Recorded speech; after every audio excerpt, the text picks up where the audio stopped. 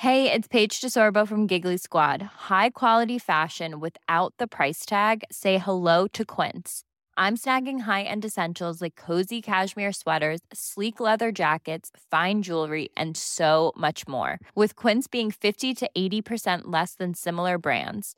And they partner with factories that prioritize safe, ethical, and responsible manufacturing. I love that. Luxury quality within reach. Go to quince.com/style to get free shipping and 365-day returns on your next order. Quince.com/style. This is Paige, the co-host of Giggly Squad, and I want to tell you about a company that I've been loving, Olive & June. Olive & June gives you everything that you need for a salon-quality manicure in one box. And if you break it down, it really comes out to $2 a manicure, which is absolutely insane. It's also so easy to get salon-worthy nails at home with Olive & June. The difference between how your nails used to look when you did them yourself and now with the Mani system is a complete game changer. The best thing about Olive & June, too, is it's a quick dry. Dries in about 1 minute, lasts for 5 days, and full coverage in up to 1 to 2 coats. Visit oliveandjune.com/perfectmani20 for 20% off your first system. That's oliveandjune.com/perfectmani20 for 20% off your first system. Mom deserves better than a drugstore card. This Mother's Day, surprise her with a truly special personalized card from Moonpig. Add your favorite photos, a heartfelt message, and we'll even mail it for you the same day, all for just $5. From mom to grandma, we have something to celebrate every mom in your life. Every mom deserves a Moonpig card. Get 50% off your first card at moonpig.com. Moonpig.com.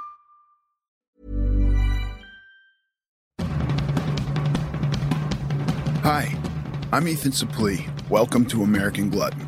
Outside of acting, my two favorite things to do are diet and eat. I have a very complicated relationship with food, and on this podcast, we're going to talk about all of it. Food as entertainment, food as sport, food as fuel. I'll talk to experts and the average person, just like you and me. I hate to ask you to do anything, but if you're enjoying this show, please take a moment to like, subscribe, rate, review, all of the above on whatever app you're getting it from. American Glutton is brought to you by Trifecta. Maintenance has been the most important aspect of weight loss for me, and nothing has helped me more in that department than Trifecta. Visit trifecta.com today to find out why they're the best at what they do.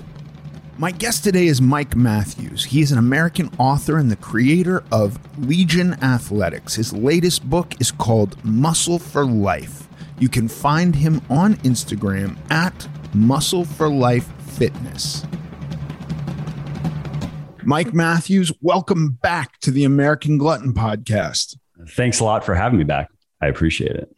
Muscle for Life. This is your latest book. And this is something that I think about a lot because I already feel like I started getting serious and on track with my physique at such a late age, because I was really 40 years old before I figured out a plan that I was going to stick to forever that seemed workable in the very long term.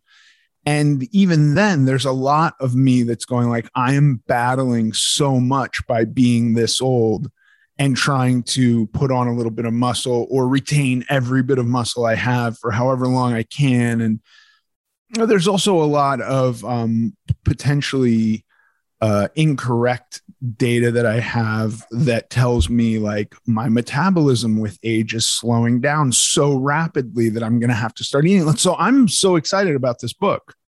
Yeah, thank you. I'm excited to get it out there because it can serve, I think, the largest group of people out there who can use some help. Whereas my previous books have helped a lot of people, but they were more targeted, like, Take Bigger, Leaner, Stronger, obviously written for men, and specifically more written for men, I would say between probably 20 and 45, and men who don't have a ton of weight to lose, who are ready to get in the gym and squat and deadlift and bench press, and who are ready to create, even just creating a proper meal plan. There's a bit of work that goes into that. And so I'm proud of my previous books, but this Muscle for Life book is intended for a few different people. So this is going to be it's written specifically to the 40 plus crowd, and it addresses some of these concerns. And fortunately, many of these things are myths, like my metabolism is just slowing down, or it's so slow now, or that it's so hard to gain muscle and strength now that I'm over 40. And we can get into any of these things. I'll defer to where you want to go with the conversation, but it's written specifically for the 40 plus crowd, and specifically for people who are new to this stuff, right? Because if I have a guy or a gal who is 50 years old and they have a lot of weight to lose, let's say more than 25% of their body weight, and they've never done any sort of resistance training before, if I were training them one-on-one, I would not say, all right, hop in the car. We're going to do squats today. We're going to deadlift today. That's not where I would start at all.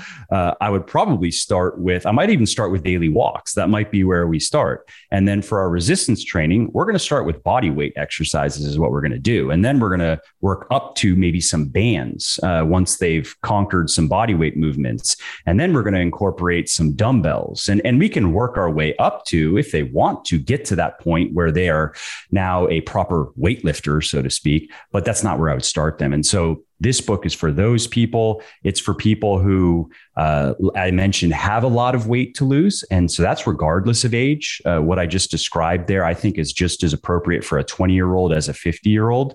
Again, and I just know that having worked with so many people over the years, it's something you could say, oh, that's obvious. And you know it really firsthand. It would not have helped you to back in the beginning of your journey to have someone tell you, you got to deadlift, dude. If you're not deadlifting, just give up, right? What's the John Paul Sigmarsson quote? If there's no reason to be alive, if you can't deadlift, right? Like, that's fun when you've gotten fit. You have to be at a certain point. And so this book is to serve those people, as well as anybody who is maybe just a bit intimidated by, regardless of their physical condition, intimidated by a strength training program. Again, get in the gym, go to where all the sweaty, grunty people are, and get under the bar and just bust your ass. You know what I mean? Yeah, I think there's different personalities that I can associate with all of this, and I think I've even held those personalities at times, at varying times in my life. But there's the like, it's impossible. I'm never even gonna step foot on the path of the walk because the whole thing is so big, and I've already done so much damage that it's like I don't know where to start, and so I'm a failure. And then there's the hat I've worn where I've seen somebody doing something and I've been impressed and inspired and gone, well, I'm just going to go do that. And then I've hurt myself and wound up back in my house going like, and then back to the previous. Exactly. Yeah. And so I think it's really nice to have this because I'm constantly trying to get rid of these myths that steer me in my life because something is right. I have this idea that my metabolism is slowing with age, therefore X, Y, and Z. And this is something that's guiding my life to some degree. And then come to find out, the scientists say not so much. And so it can no longer be an excuse, which is a really beneficial thing. That's not to say that at 40 years old, weight loss is going to be easy. You've got 40 years accumulated of like habits and all this stuff that you got to get rid of. It's going to be tough, but you don't have to have these things in your mind that are driving you or creating a narrative that isn't necessarily reality. Absolutely. And this metabolism point is something I discuss in the book. And you know this, but for any listeners who haven't heard this yet, that there's quite a bit of research that has been done on the metabolic decline associated with aging. And the primary factors are lifestyle driven, which is great news. And one of the biggest factors is actually just has to do with lean mass, that if you don't do something to at least preserve the muscle that you have, you tend, at about age 30 or so in men, we lose about 1% of our muscle mass per year. It just chips away at us if we don't do anything to maintain our muscle. And because muscle is metabolically active, it costs energy to maintain this stuff, whereas unfortunately body fat is not, and it doesn't cost energy aside from weighing more and having to move around. Then our metabolism slows down as we lose muscle. But what happens if we maintain muscle? What happens if we, at 45, 55, 65, what if we maintain an above average amount of muscle? We don't have to be jacked, but let's just say that we have more muscle than the average person. Well, then research shows that our basal metabolic rate, which is just the amount of calories it takes to stay alive, right? Then you add physical activity on top of that, essentially to get an approximation of total energy expenditure, that it's going to be above average. So we can have an above average metabolism at 55, 65, and we can go from below average, under muscled, inactive, we gain muscle, we are regularly active, and now we're burning more calories on average than all of our peers. And if we compared that to, let's say, our 20s, in some cases it might be lower, because maybe in our 20s we were super active and we even had more muscle, or we had hormones a little bit more on our side, which let's take testosterone. There's no question that higher levels of testosterone are associated with lower levels of body fat, and it generally is easier to get and stay lean and muscular with higher levels of testosterone. That's true, but that doesn't mean that we need high testosterone levels to get and stay in great shape. Maybe an analogy could be gardening. And if you look at what goes into soil quality, right? So you could think of testosterone as one of these major factors, as maybe the minerals in the soil. And if you had none of it, yeah, that's a problem. But as long as you have enough, so long as you are within the range of healthy normal, you can still grow great plants. Maybe you can't grow them quite as quickly as before. Maybe they're not going to get quite as big as when the soil was outstanding. But let's not, to use a cliche, let's not let perfect be the enemy of good or even great, right?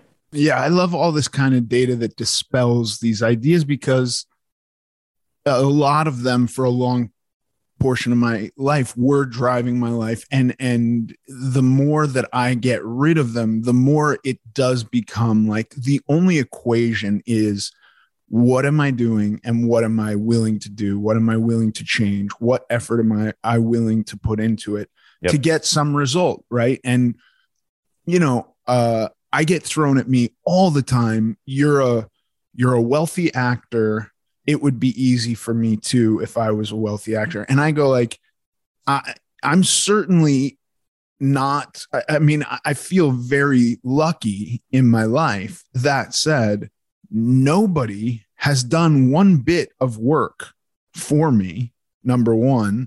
Number two, the majority of the success I've had with my body has just been me reading books like yours, watching YouTube videos, figuring out food that I like to eat, and then exercise routines, and then doing that for a long period of time. And that's the only success I've had. So I'm super interested in people who have a desire but have things blocking them, like my age is blocking me, or my testosterone is blocking me, or my wealth or accessibility to a private chef. I've never had a private chef. Like, what the hell is that? Like, I don't have that. I work out by myself. Doesn't literally everyone in Hollywood, every single person? I know one Don't you guy, all have private chefs, private trainers, private masseuses, wet nurses? I know one guy with a chef, and he's vegan. So even that, I'm like, I can't even go to this dude's house and eat because it's not the kind of food I eat. So like, I've been shit out of luck on all of these like cushy things, right? I don't think it requires wealth. I don't think it requires being 20. I don't think it requires perfect genes. All of that stuff. I'm really glad you have a book that's going to help even get rid of more of these misconceptions that I have had. So that it's just me at the end of the day. What can I do? What do I want? And that is the best perspective to have. And you really put it succinctly in that. What are you willing? It's really what are you willing to sacrifice? What's the cost that you're willing to pay? And I've talked about this and I've written about this as well, to give people some perspective on the type of physique and what kind of sacrifice it takes to look like that, because many people on social media, they don't talk about that. They might look great. And let's take steroids, let's take drugs out of the equation, which can make you look even better depending on how you want to look, I suppose. But let's just look at diet. What does it take as a guy to maintain under 10% body fat? As a gal, let's say under maybe 17 or 18%, very lean, right? So this is to put some visuals to people. As a guy, it's going to be full six pack. Once you get down to 7 or 8%, now you're looking at like ab veins, right? And in women, it's a little bit of a softer version of that, because women generally have a little bit higher levels of body fat, mostly boobs and butt. But in a woman at 15, 16, 17%, she's also going to have abs, not going to be as defined as a man, but clear muscle definition everywhere in her body, maybe even a little bit more than many women would like to look. But to maintain that look, just on the diet side of things, you don't necessarily have to weigh and track everything you eat, but you're going to have to start with a very carefully designed meal plan where everything is weighed. So you know your portions, you know exactly how much you should be eating. You're going to have to stick to your calories within probably 50 to 100 calories. Of course, you can never get it exactly right, but you can't have large swings. You can't have days where you just accidentally eat 500 too many calories. It's going to have to be pretty tight within 50 to 100 calories. And you can forget about cheat days. That's completely out of the question if you want to maintain this type of physique. Even your cheat meals, treat meals, however you want to, your off-plan eating, you have to make sure that you're not allowing your calories to go too high. So you might have to now eat a lot less during the day so you can go to the restaurant and eat that 1,000-calorie dinner that you want to eat. And you have to be very, very consistent. And then, of course, you have to also make sure you're consistent with your exercise routine, because that's how you're keeping your energy expenditure up as well. So you can't really afford to skip many workouts, and you can't afford to work out a bit less or a bit less intensely. And you basically have to do that forever if you want to look like that.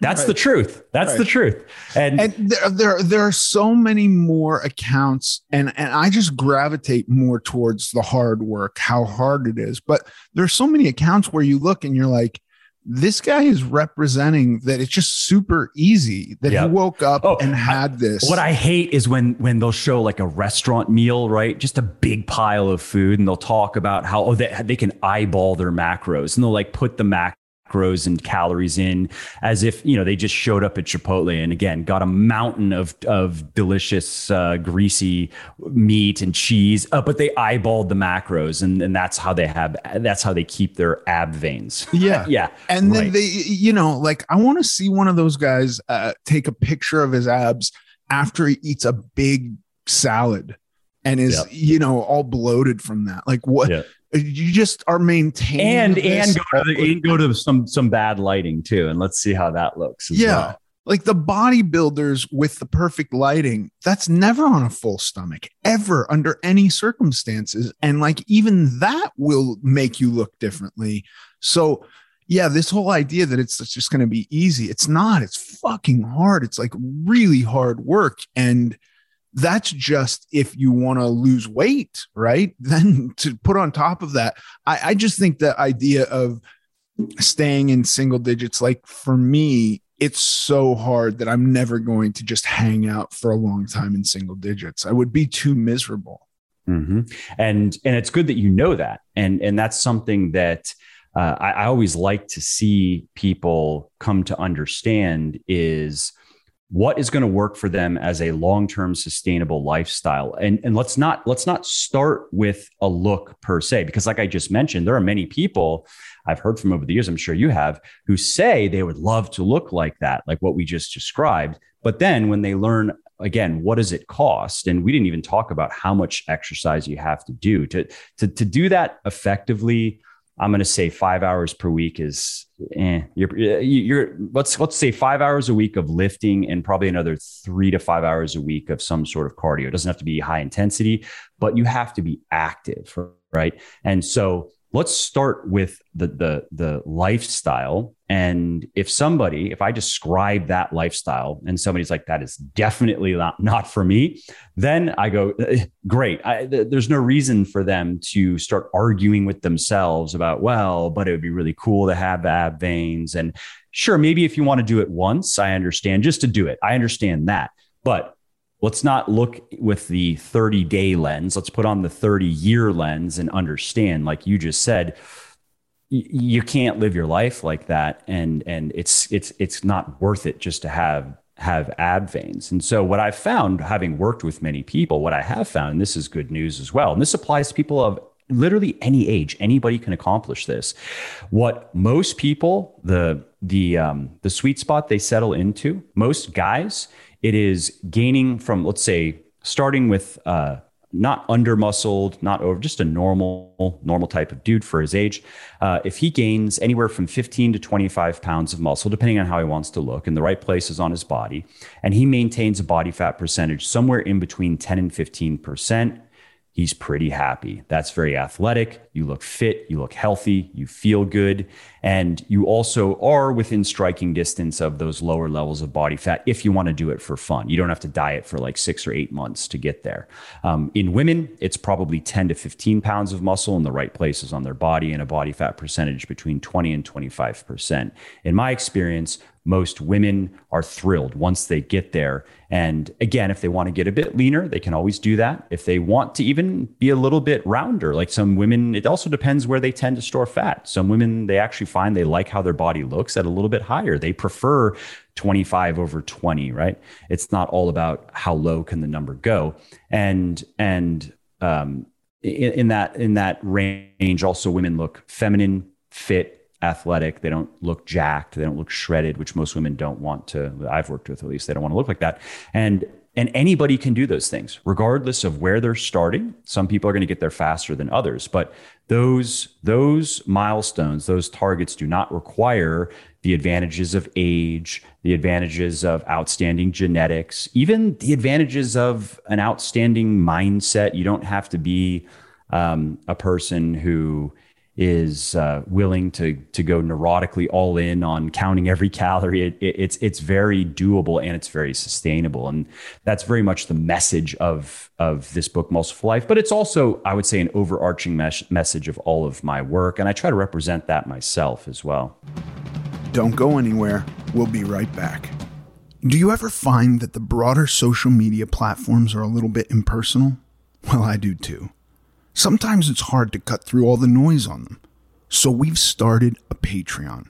And it's got all the normal things a Patreon podcast typically has, like bonus ad-free and video episodes. But the part I'm loving the most is the American Glutton Discord channel, which is only available through Patreon.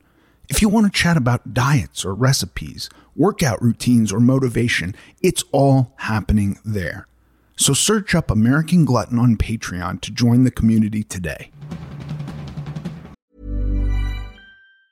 This Mother's Day, celebrate the extraordinary women in your life with a heartfelt gift from Blue Nile. Whether it's for your mom, a mother figure, or yourself as a mom, find that perfect piece to express your love and appreciation. Explore Blue Nile's exquisite pearls and mesmerizing gemstones that she's sure to love. Enjoy fast shipping options like guaranteed free shipping and returns. Make this Mother's Day unforgettable with a piece from Blue Nile. Right now, get up to 50% off at BlueNile.com. That's BlueNile.com. Hey, I'm Ryan Reynolds. Recently, I asked Mint Mobile's legal team if big wireless companies are allowed to raise prices due to inflation. They said yes. And then when I asked if raising prices technically violates those onerous 2-year contracts, they said, "What the f*** are you talking about, you insane Hollywood ass?" So to recap, we're cutting the price of Mint Unlimited from $30 a month to just $15 a month. Give it a try at mintmobile.com/switch. $45 up front for 3 months plus taxes and fees. Promo rate for new customers for limited time. Unlimited more than 40 gigabytes per month. Slows full terms at mintmobile.com. Quality sleep is essential. That's why the Sleep Number Smart Bed is designed for your ever-evolving sleep needs. Need a bed that's firmer or softer on either side? Helps you sleep at a comfortable temperature? Sleep Number Smart Beds let you individualize your comfort, so you sleep better together. J.D. Power ranks Sleep Number number 1 in customer satisfaction with mattresses purchased in-store. And now save 40% on the Sleep Number limited edition smart bed for a limited time. For JD Power 2023 award information, visit jdpower.com/awards. Only at Sleep Number stores or sleepnumber.com. I think this is so helpful. I've had conversations with gals who are like, well, I'm a girl, so it's harder for me, so I'm just not going to do it. And I just think, like, at the end of the day, nobody has it exactly the same as anybody else. So we're stuck with whatever our lot is. And then if we're gonna take these kind of generalized ideas that aren't necessarily absolutely true and let them dictate the way we go about existing, it's like, let's at least have this data be factual, because if from what you're saying, it's like, it's just hard and harder, whatever. Who knows how hard it is for somebody else? We don't know how hard those Instagram or TikTok guys are working so that they always have abs in every picture. They're not showing us that. It's true. I just explained, like, there's no other way. And you know that you've experienced it firsthand. Yeah. Even if you add enough drugs into the mix, it doesn't give you as much leeway with eating, for example, as some people think. It does make it a bit easier, and it allows you to achieve a look that you can't achieve otherwise. But most of the secret sauce, so to speak, is not the sauce per se. It's what I just mentioned. It is what is often, or at least in many cases, is an unhealthy obsession. I mean, and I don't say that to attack anybody. I think that there are worse obsessions to have, I suppose. But let's just say that many people who we're describing, they have very imbalanced lives, and maybe they're okay with that. But there are many others, and I would say most normal everyday people who don't have that much time, even, let's say, to give to the gym or the inclination.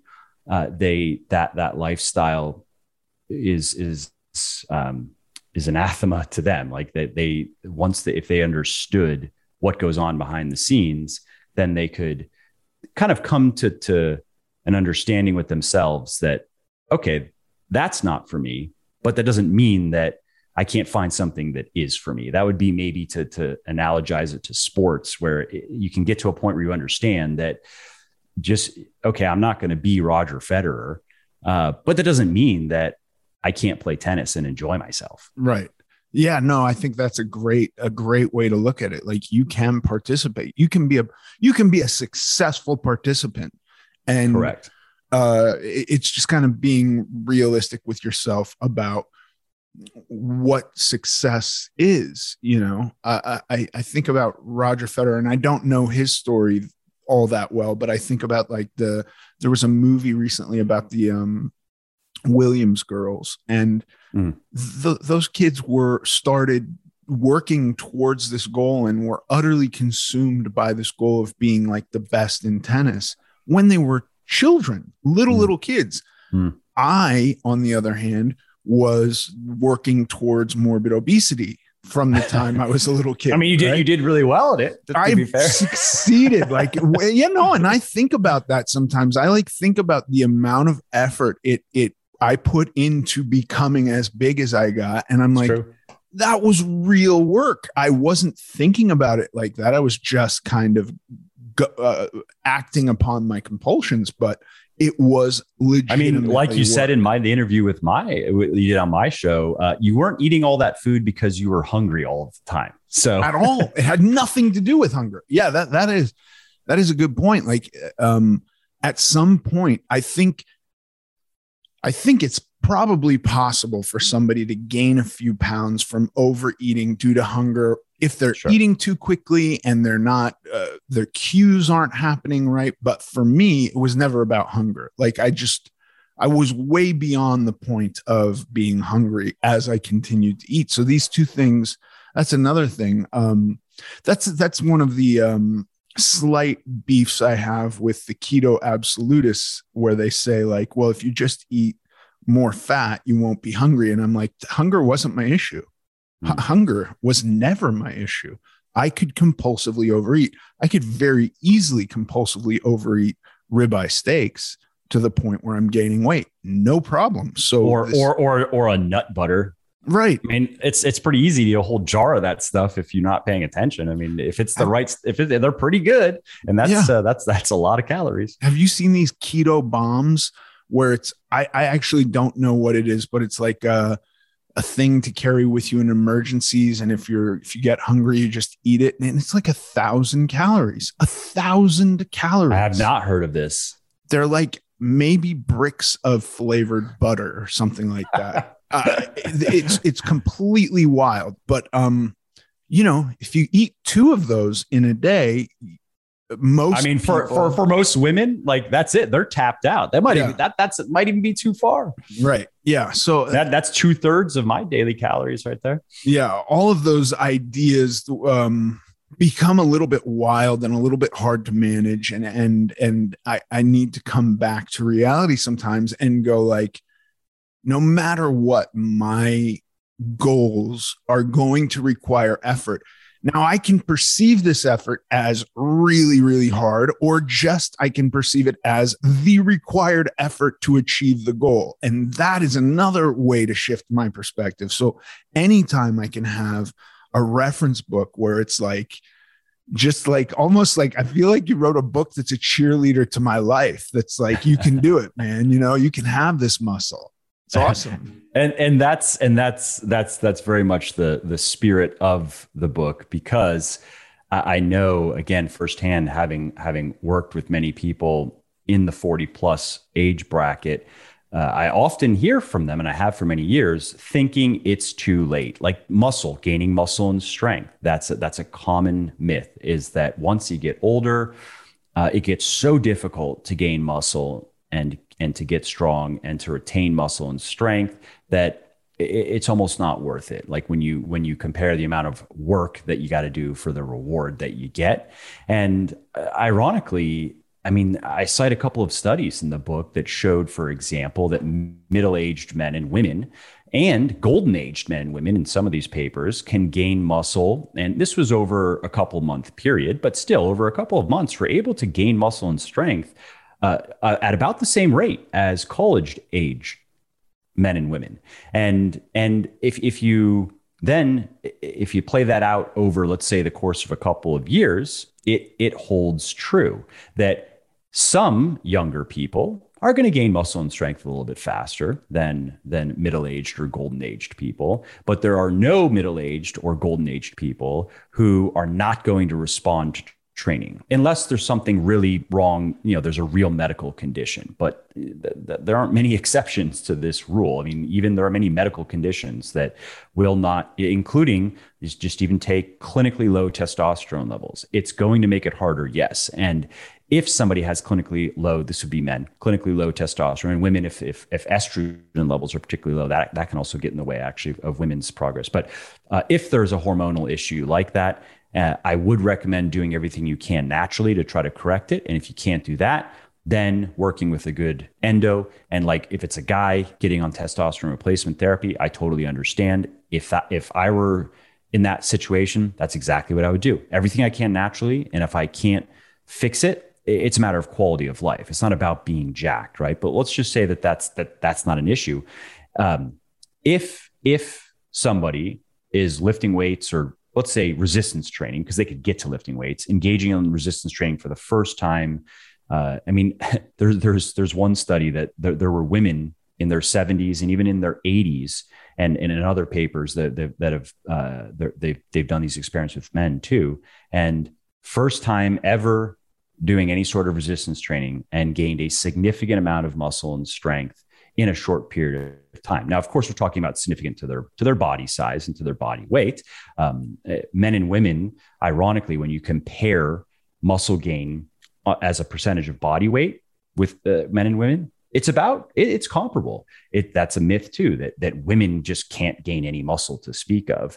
Well, no, if you look at it in an absolute sense, yes, guys gain more muscle and they gain it faster, but we have to look at it, of course, comparatively in terms of how big their bodies are and how big their skeletons are. So women can do quite well, and people 40s and beyond can do quite well.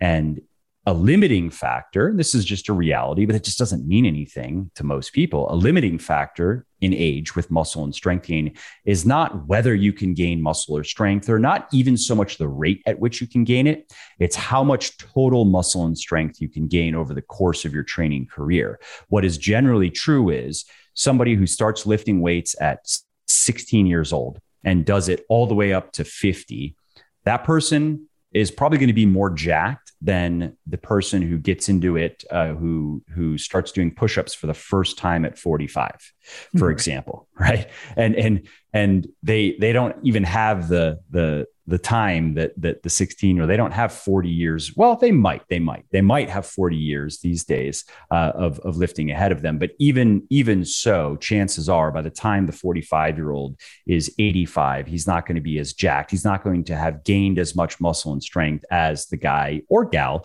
who started at 16 and now is 55 or 56.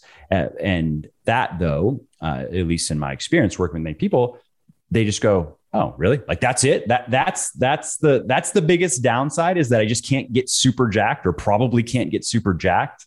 Or even just as jacked as the guy who's been doing it for 30 years on top of what you're going to do. And if he's been diligent, he's probably pretty jacked, and maybe even more jacked than many people would care to be, especially if they understood the lifestyle that it requires to look like that. Even if we're not talking about being shredded, now we're talking about not just the amount of time that it requires. So let's say 5 to 7 hours of lifting per week, and having to train pretty intensely. And once you get stronger, your risk of injury goes up. Acute injury depends on what you're doing, but even just repetitive stress injuries, where you're just, you have nagging aches and pains. And that becomes more of an issue the more you're training. And so many people, they wouldn't want to spend that much time in the gym and have everything hurting all of the time, for example. That's not worth it to them. And so that's just another example of a myth that discourages many people who are 40 and beyond from even starting. And it's very cool when I hear from people who they thought that, and that was in the way. And then they at least give me the benefit of the doubt. And they say, okay, I'm going to suspend my disbelief, and I'm going to commit to 3 months of whether it's a Muscle for Life program or one of my programs. And then they're pleasantly surprised, like, oh yeah, I'm gaining muscle and strength. It's working. I just wasn't doing it correctly previously. That was the only problem. It wasn't my genetics or metabolic voodoo or something else. Don't go anywhere. We'll be right back. In an attempt to create more of a community, we are branching out and taking our Q&A episodes and the American Glutton Social Club to Patreon. We're inviting you to join us on Patreon to have more interaction, less of me talking at you and more of me talking with you. The bonus content will start rolling out February 10th, but you don't have to wait. You can join today for extra episodes, discounts, and so much more, like the Patreon-only Discord, which is already up and the conversations there have begun. So go find me at American Glutton on Patreon. Yeah, the other thing that's, I think, interesting is, like, I've been working at this for a while. So anybody who's thinking about starting and maybe seeing something like this, or reading your book, or getting into it and going like, I'm going to try this, right? In the next year, they have the potential for much more change and much more fat loss and muscle development than I do by a long shot. Like, they could kick my ass in statistics in the next year. That doesn't mean that they're going to be ahead of me after the year, because I have so many years on top of them. But when I think about people who are really thinking about doing something like this for the first time in their lives, 40-year-olds, a dude who's 350 pounds, 40 years old, have never been to the gym, I am literally envious of the amount of change that dude's body is going to go through. Because I could and just how never excited experience. he's going to be, because you remember that every day. Once you know you found it, you this works. All I have to do is keep going. Remember how exciting that was? Yeah. Because of the rate of change. And it's just new, and you're now able to see a future where you're not 350 pounds anymore, and where you have abs for the first time. And then you do all those things, and now you try to find what's next. It's not as exciting. It's not as fun as that honeymoon phase. It's not. That honeymoon phase is so beautiful. Like the changes are so quick. And then you just get into like, okay, now we're going to do the, now it's going to be Groundhog's Day a little bit. And I'm going to be head down, chop wood, carry water, this kind of thing to get through some of it. And then I'm going to feel great, and I'm going to have breakthroughs, and I'm going to hit goals and like all of that. And it's wonderful. But I do feel some envy towards people who are just setting out, who have no idea the amount of change. And I think even sometimes, and I've been guilty of this too, of comparing myself in the past to people who have been doing it a lot longer than me, and going like, well, I only lost 50 pounds this year. And it's like, I didn't lose 50 pounds this year. That's massive. You're killing it. Right.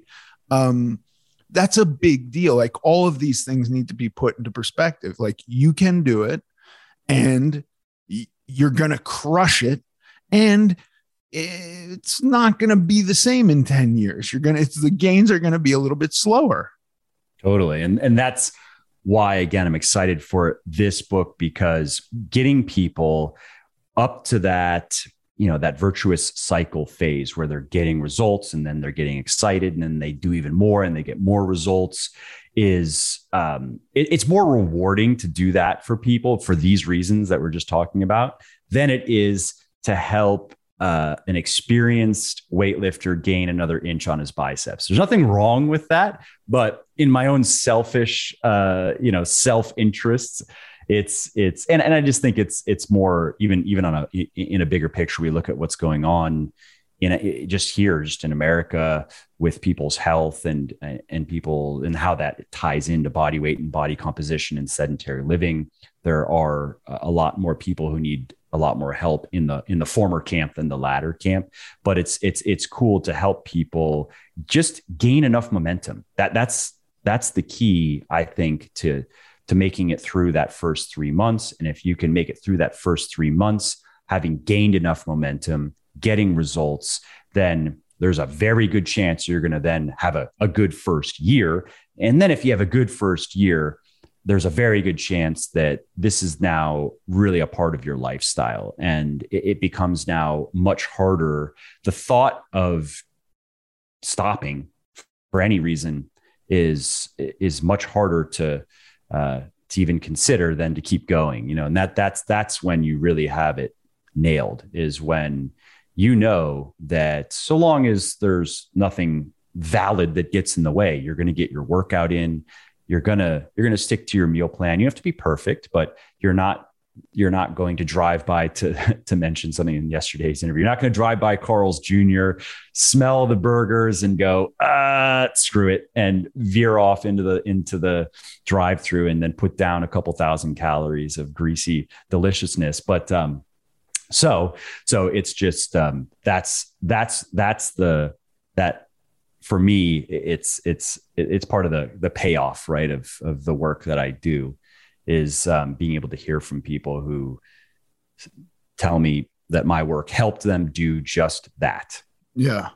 Yeah. And I think that it does, and it will continue to do so. The momentum, that's super key to think about, because I think anyone who's in a point where they're thinking about change, right, has momentum going in the opposite direction. Yeah. I mean, it's inertia, right? It's like, right. You're moving towards something, and you're going like, I want to divert. I want to course going the other direction. It's not overnight that the course is just flowing that way. But like, to your point, I don't miss gym days. If I get really deep into a block of working out and I've got a lot of fatigue, and like you add on top of that something like work where it's like 14, 16-hour days, there will be an occasion where I miss a day at the gym, and I'm okay with that. But if I have the time and I haven't utterly crushed myself, there isn't a single day where I go, I don't need to get to the gym today, right? It is utter momentum at this point. It would be the amount of force it would take to divert me from the gym is actually like really profound today. Whereas the amount of effort and energy that it took to get me to the gym in the beginning was very profound. So these are things to think about, that people can experience in very small ways. Set yourself a new goal, see how much effort it takes to achieve that. Something you could do every day for a week or something like that. And see if by the end of the week, you're just doing it without as much effort. You know what I mean? Like there are ways to game this, and the gym can just be that too. And that's I think a very viable approach to fitness is to use like BJ Fogg's term, tiny habits, right? And for many people should start, I think, with that mentality, not because they're lesser in any way, but no, just because it's a smart way of going about it. It's kind of having a heart to heart with yourself. And thinking about, all right, let's take exercise. What's something that I feel that I can commit to without a question? In my mind, there's no doubt that I'm going to go do that. I feel no friction. So for some people, that might be getting in the gym and lifting weights. Maybe they're just at a point where they're very excited to do that. They've always wanted to do that. They have friends doing that, whatever. But for other people, that might be starting with going for a walk, like I mentioned, where the idea, maybe they're intimidated by the idea of going to the gym. It just seems the time, the effort, but going for a walk, getting outside for, even if it's 15 minutes a day, they think, yeah, I can do that. I want to do that. That sounds good. Great. Start there and do that every day until it is on automatic, until you don't even think about it anymore. And then can we add to that? And for different people, that might mean different things. Maybe it's extending the walk. Maybe it's turning the walk into like a rucking session, throwing a backpack on with some weight to make it a little bit more difficult. Maybe it's incorporating some resistance training. So now it's, okay, I'm going to go for a 15-minute walk, and then I'm going to do a 15-minute body weight resistance training routine when I get home. And that same person, if they would have tried to start with the 30-minute regimen, it might have been too much. They might have done it for a few days, and then resistance builds up, and then they skip a day, and then they feel guilty and they skip another day. And a week later, they're not doing it anymore. But by taking it more incrementally, they can make it, it's just a better on-ramp to higher levels and higher levels and higher levels of fitness. Take diet. And I like to refer to these things just as easy fitness wins. There are just easy wins. There's nothing wrong with going for easy wins. Instead of going all in, overhauling the diet, creating a very meticulous meal plan, doing it perfectly, everything's weighed out so you know your exact portions and you're eating the same foods every day. Oh, I also should probably mention that for people who are very, very fit, almost all of them eat the exact same foods every meal, every day. I should add that as another thing that many people are not excited about, right? And it just becomes hard to introduce a lot of variety or time consuming, because you're going to have to know your portions and your calories and your macros. If you have a private chef, then yes, sure, that's easy. You tell your private chef, okay, chef, I have 3,000 calories per day. Here are my macros. You surprise me. Okay, sure. Then it's easier. But in the absence of that, you are your private chef. So it takes a lot of time. But with the diet, instead of doing that, instead of going all in, maybe we can start with replacing one highly processed, high calorie, kind of indulgent type of food that you like to eat with a lower calorie, maybe less processed, less indulgent. So instead of the fried chicken, maybe it's air fried chicken, which gives you a lot of the experience for a lot fewer calories. Instead of the very high calorie coffee drink, the Frappuccino or whatever, can we do a lower calorie one? Could we downgrade that to a latte, maybe a cappuccino, or maybe even an Americano? Can we not eat the candy or the cookie as a snack? Maybe have a protein bar. And a little trick with protein bars is if you microwave them for like 30 seconds, they get even better. They get tastier, right? So can we start there and then do that for a week or two, again, to where it's ingrained? And then can we look for another easy win? Can we add a serving of vegetables in there somewhere? Just one serving. Can we add that? Can we add a serving of protein if protein is low? And that approach, again, it works really, really well. And I think it's something that all of us need to understand ourselves and deal with ourselves, I would say, in an understanding manner, and not try to demand that we do what somebody else is doing. We go from where we are right now to where somebody else is. And if we can't do that, well, then we're just pathetic and, we're a failure. And a lot of people, they get caught up in that. And it's also, this is kind of in the theme of what we've been talking about. What's funny is even a lot of the people who we might look to and think, well, that's what I need to be doing. We don't know what it took for them to get there. We don't know the struggles that they went through, and everybody went through something. And many people, they're not going to talk about it. But the struggles they even go through just to look the way they still look and to do what they do. Right. And I understand not wanting to talk about it, maybe not out of a sense of, this vulnerability movement, so to speak. I think that there's some value in it, but then also a lot of it, it becomes almost like glorifying weakness and victimization and dysfunction, as opposed to acknowledging that we're all broken in different ways. Yes, that's true, but we also all are great in different ways. And let's focus on where we can be great and not wallow in what is not working. But I guess that's maybe a different discussion, a different tangent. Don't go anywhere. We'll be right back. Gals, have you ever seen a professional bodybuilder at the gym? They almost always, and this isn't fair or foul weather, come in wearing at least one sweatshirt. Usually the hood is pulled up, and oftentimes there's a towel crammed in there to keep even the slightest breeze off their necks. And when the sweatshirt comes off, watch out for the ubiquitous tank top underneath. Well, you know where you can get sweatshirts, gym towels, and tank tops? The American Glutton store, that's where. And fellas, don't think we've left you out. We've got windbreakers for the real savages.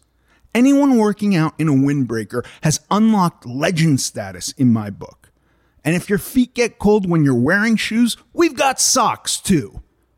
Visit AmericanGlutton.net/shop today and level up your gym game. That's AmericanGlutton.net/shop. I really like what you're saying, and I hadn't even thought about it quite to this level. But there's a demonization of diet culture. But I have my own version of a disgust with fad diet culture, and I think that my disdain for it is mostly because it takes the onus of responsibility away from the individual and places it in the food. Even if you get into, bariatric surgery, which I'm not saying I'm against it, but I still think even there you're going like, you can't be responsible for this. Therefore, we're going to say this responsibility lies elsewhere and we're going to do something else. And or if it's carbohydrates are the devil, or lectins are the devil, or meat is the devil, or whatever, pick your poison of what the fads are saying is the way out. But I like what you're talking about, because I've thought about it in even like maybe too steep of a gradient of what you're saying, of like just like only shop at the outside of the grocery store, right? If you just stop going to the inner part and getting that highly caloric, densely packed processed food, right, you'll be better off. But you're literally saying like, get used to a coffee that has less energy. That's where you start. And once you're used to that, pick something else. Pick the snack you have every day. Instead of the bag of chips, have the protein bar. Like, I think anybody can do that. And if we are talking about like a lifelong change, it is going to require that. But we're so inundated with my diet's the best and the fastest, and it's the easiest. And it's like, well, that's why we have this roller coaster cycle of yo-yo dieting in America. And so many people have so many failures that it's becoming even impossible to talk. But we arrive at a day and age where there's so much food availability that if we're not at least conscious of what we're eating, we're going to have problems. And there's so much highly processed food that is highly engineered to be as delicious as possible. I mean, hundreds and hundreds of millions of dollars, probably billions of dollars, just with the biggest, take the few biggest food companies out there. They've spent so much money, and they continue to spend money testing. If you read the book, it's what was it? Salt, sugar, fat. It's those three. I think I'm getting the order wrong. Salt, sugar, acid, fat. I think there's an acid in there. Is it acid or is it heat? There is. Well, no. I think that's probably a cooking. There is a book. Here, I'll just pull it up. I'll search for salt, sugar, fat. Yeah, I'm thinking of the cookbook. I'm like, yeah all those things together are delicious. Correct. Salt, sugar, fat. I did remember Michael Moss. So I had him on my show to talk about some of the stuff he talks about in the book, and just how much work goes into, let's just say, has gone into something like the Dorito. A lot more than many people would think. Thousands of experiments to get the crunch right, to get the taste right, to hit what food scientists would call the bliss point, where you get maximum pleasure from every chip, and you get that without the satiety. They don't want you to fill up. You just keep going. Like in the book, he talks about the inventor of the Cheeto and just how ecstatic this guy was that he invented this thing that gives a lot of that hedonistic punch with no satiety. You don't feel like you ate anything after you've eaten, you can eat a bag of Cheetos and be hungry in 30 minutes, right? Yeah. And then go for the next bag. And so that is the backbone of a lot of the industry of highly processed, highly palatable, high calorie foods. And to your point of responsibility, do those companies have responsibility in creating the obesity situation? Absolutely, they do. There's no question. And that applies to fast food as well, of course. A lot of work that goes into that to make it as tasty as possible, and to encourage excess, essentially, right? Yes, but the individuals, they have responsibility too, because they are buying the stuff and they are eating the stuff. And although we might say food can be addictive, it's not addictive in the same way that drugs are addictive.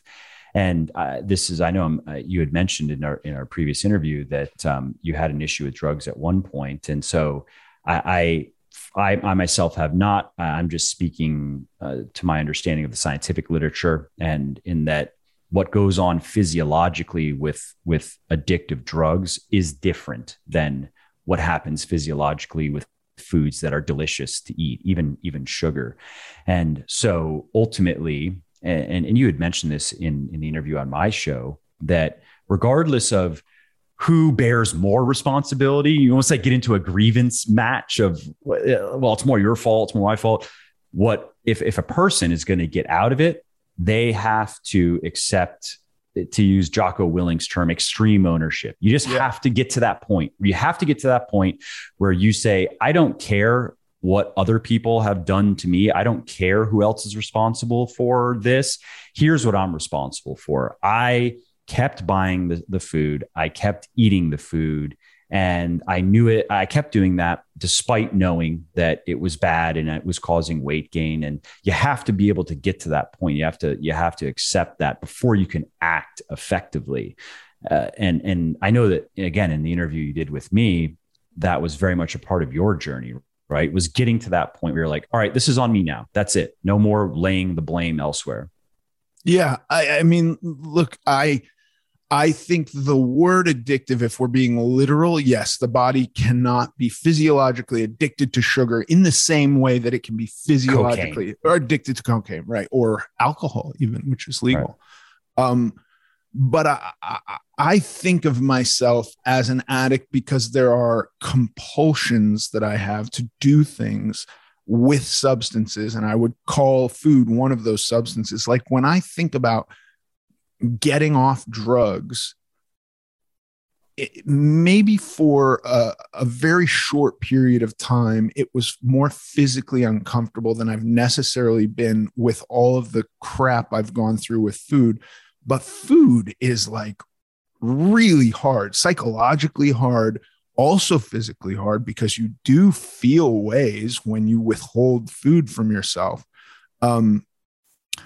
So I can understand when people say they're addicted to food. I get it. I've been there. I feel that. But and in that way, ironically, some people are addicted to exercise even. Totally.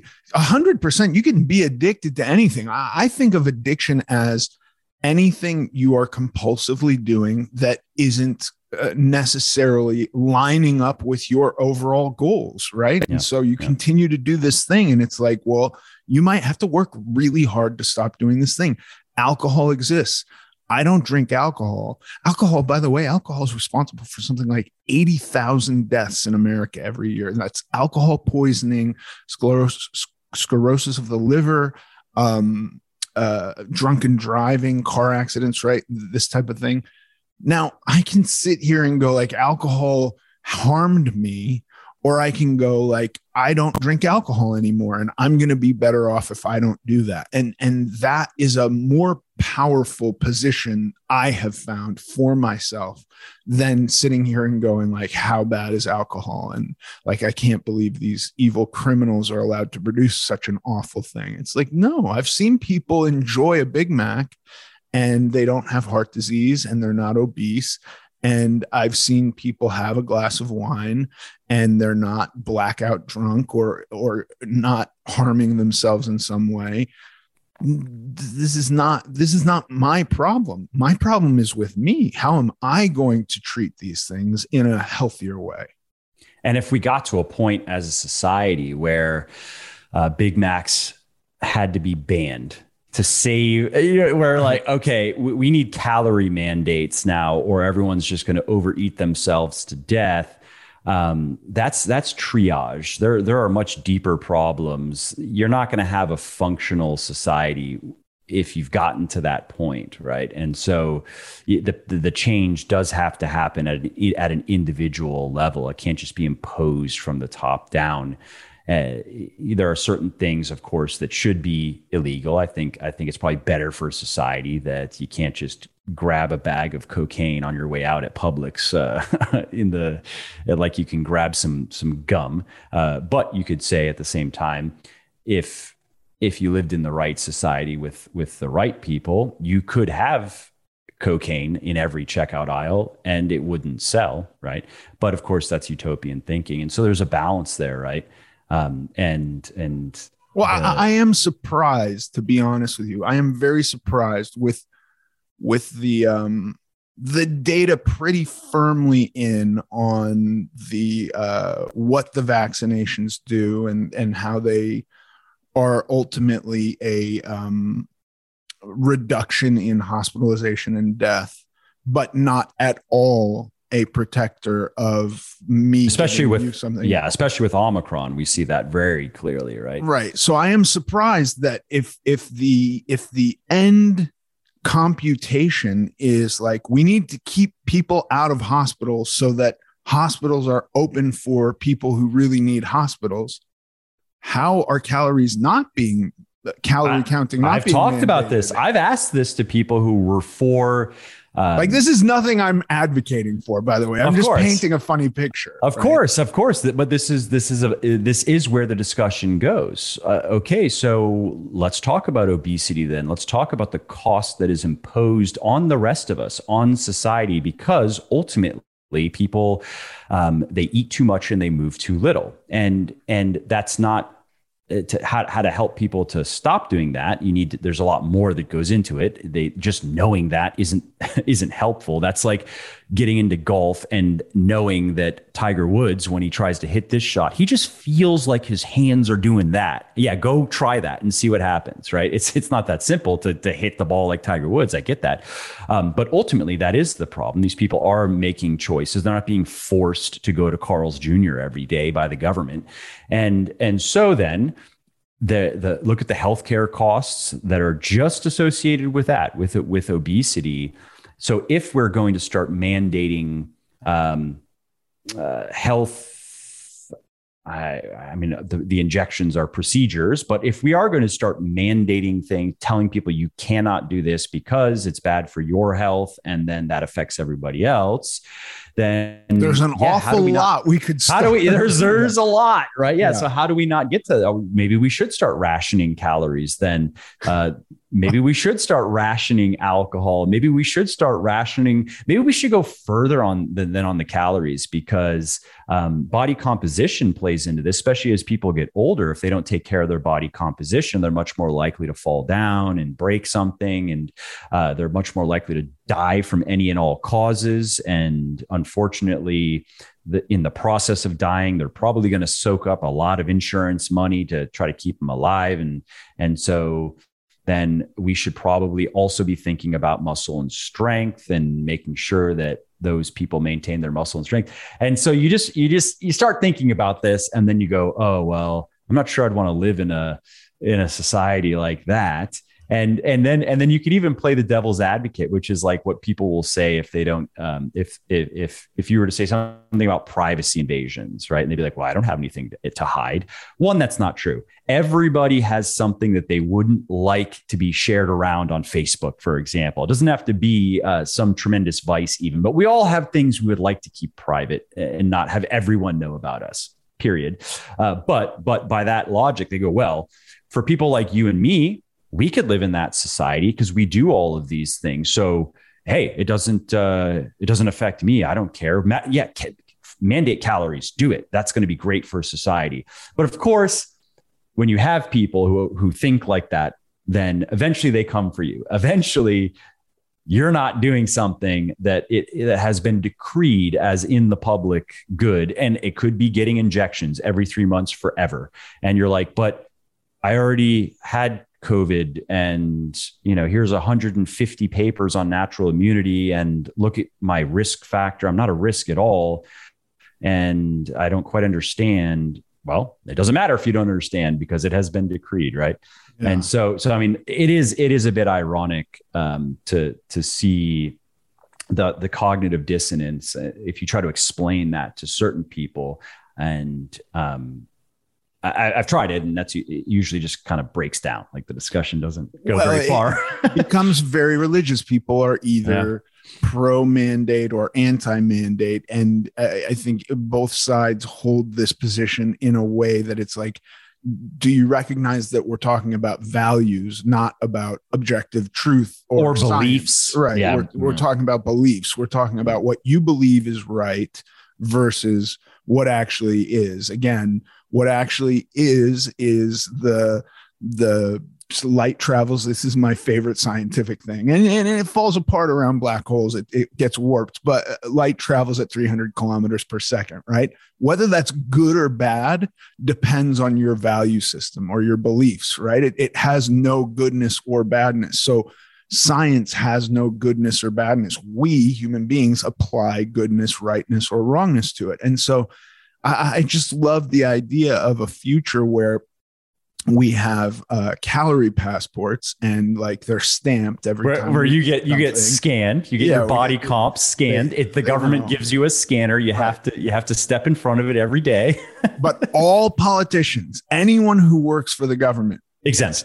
Exempt or no, they're exempt. Calories. Exactly. No, they're just exempt. Period. They have no scanners and they get unlimited calories, and they're all obese, and they're the ones lording over all of us. That's there's a non-zero chance that we'll live in a world like that. I mean, that's you look at what they're doing in China with their social credit score. It's not a stretch for them if they had the technological means to impose something related to food intake or alcohol intake. I mean, their system, if you raise your voice in public, your score can go down. If you jaywalk, your score can go down.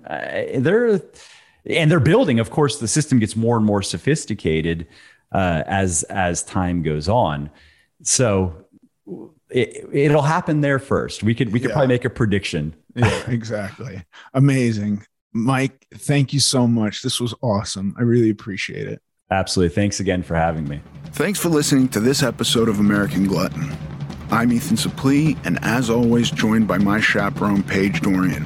Follow us on Instagram at American Glutton Podcast. Sincerely.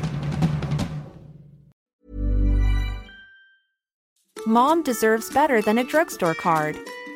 This Mother's Day, surprise her with a truly special personalized card from Moonpig. Add your favorite photos, a heartfelt message, and we'll even mail it for you the same day, all for just $5. From mom to grandma, we have something to celebrate every mom in your life. Every mom deserves a Moonpig card. Get 50% off your first card at Moonpig.com. Moonpig.com. Mom deserves the best, and there's no better place to shop for Mother's Day than Whole Foods Market. They're your destination for unbeatable savings, from premium gifts to show-stopping flowers and irresistible desserts. Start by saving 33% with Prime on all body care and candles. Then get a 15-stem bunch of tulips for just $9.99 each with Prime. Round out Mom's menu with festive rosé, irresistible berry chantilly cake, and more special treats. Come celebrate Mother's Day at Whole Foods Market. Want flexibility? Take yoga. Want flexibility with your health insurance? Check out United Healthcare Insurance Plans. Underwritten by Golden Rule Insurance Company, they offer flexible, budget-friendly medical, dental, and vision coverage that may be right for you. More at UH1.com.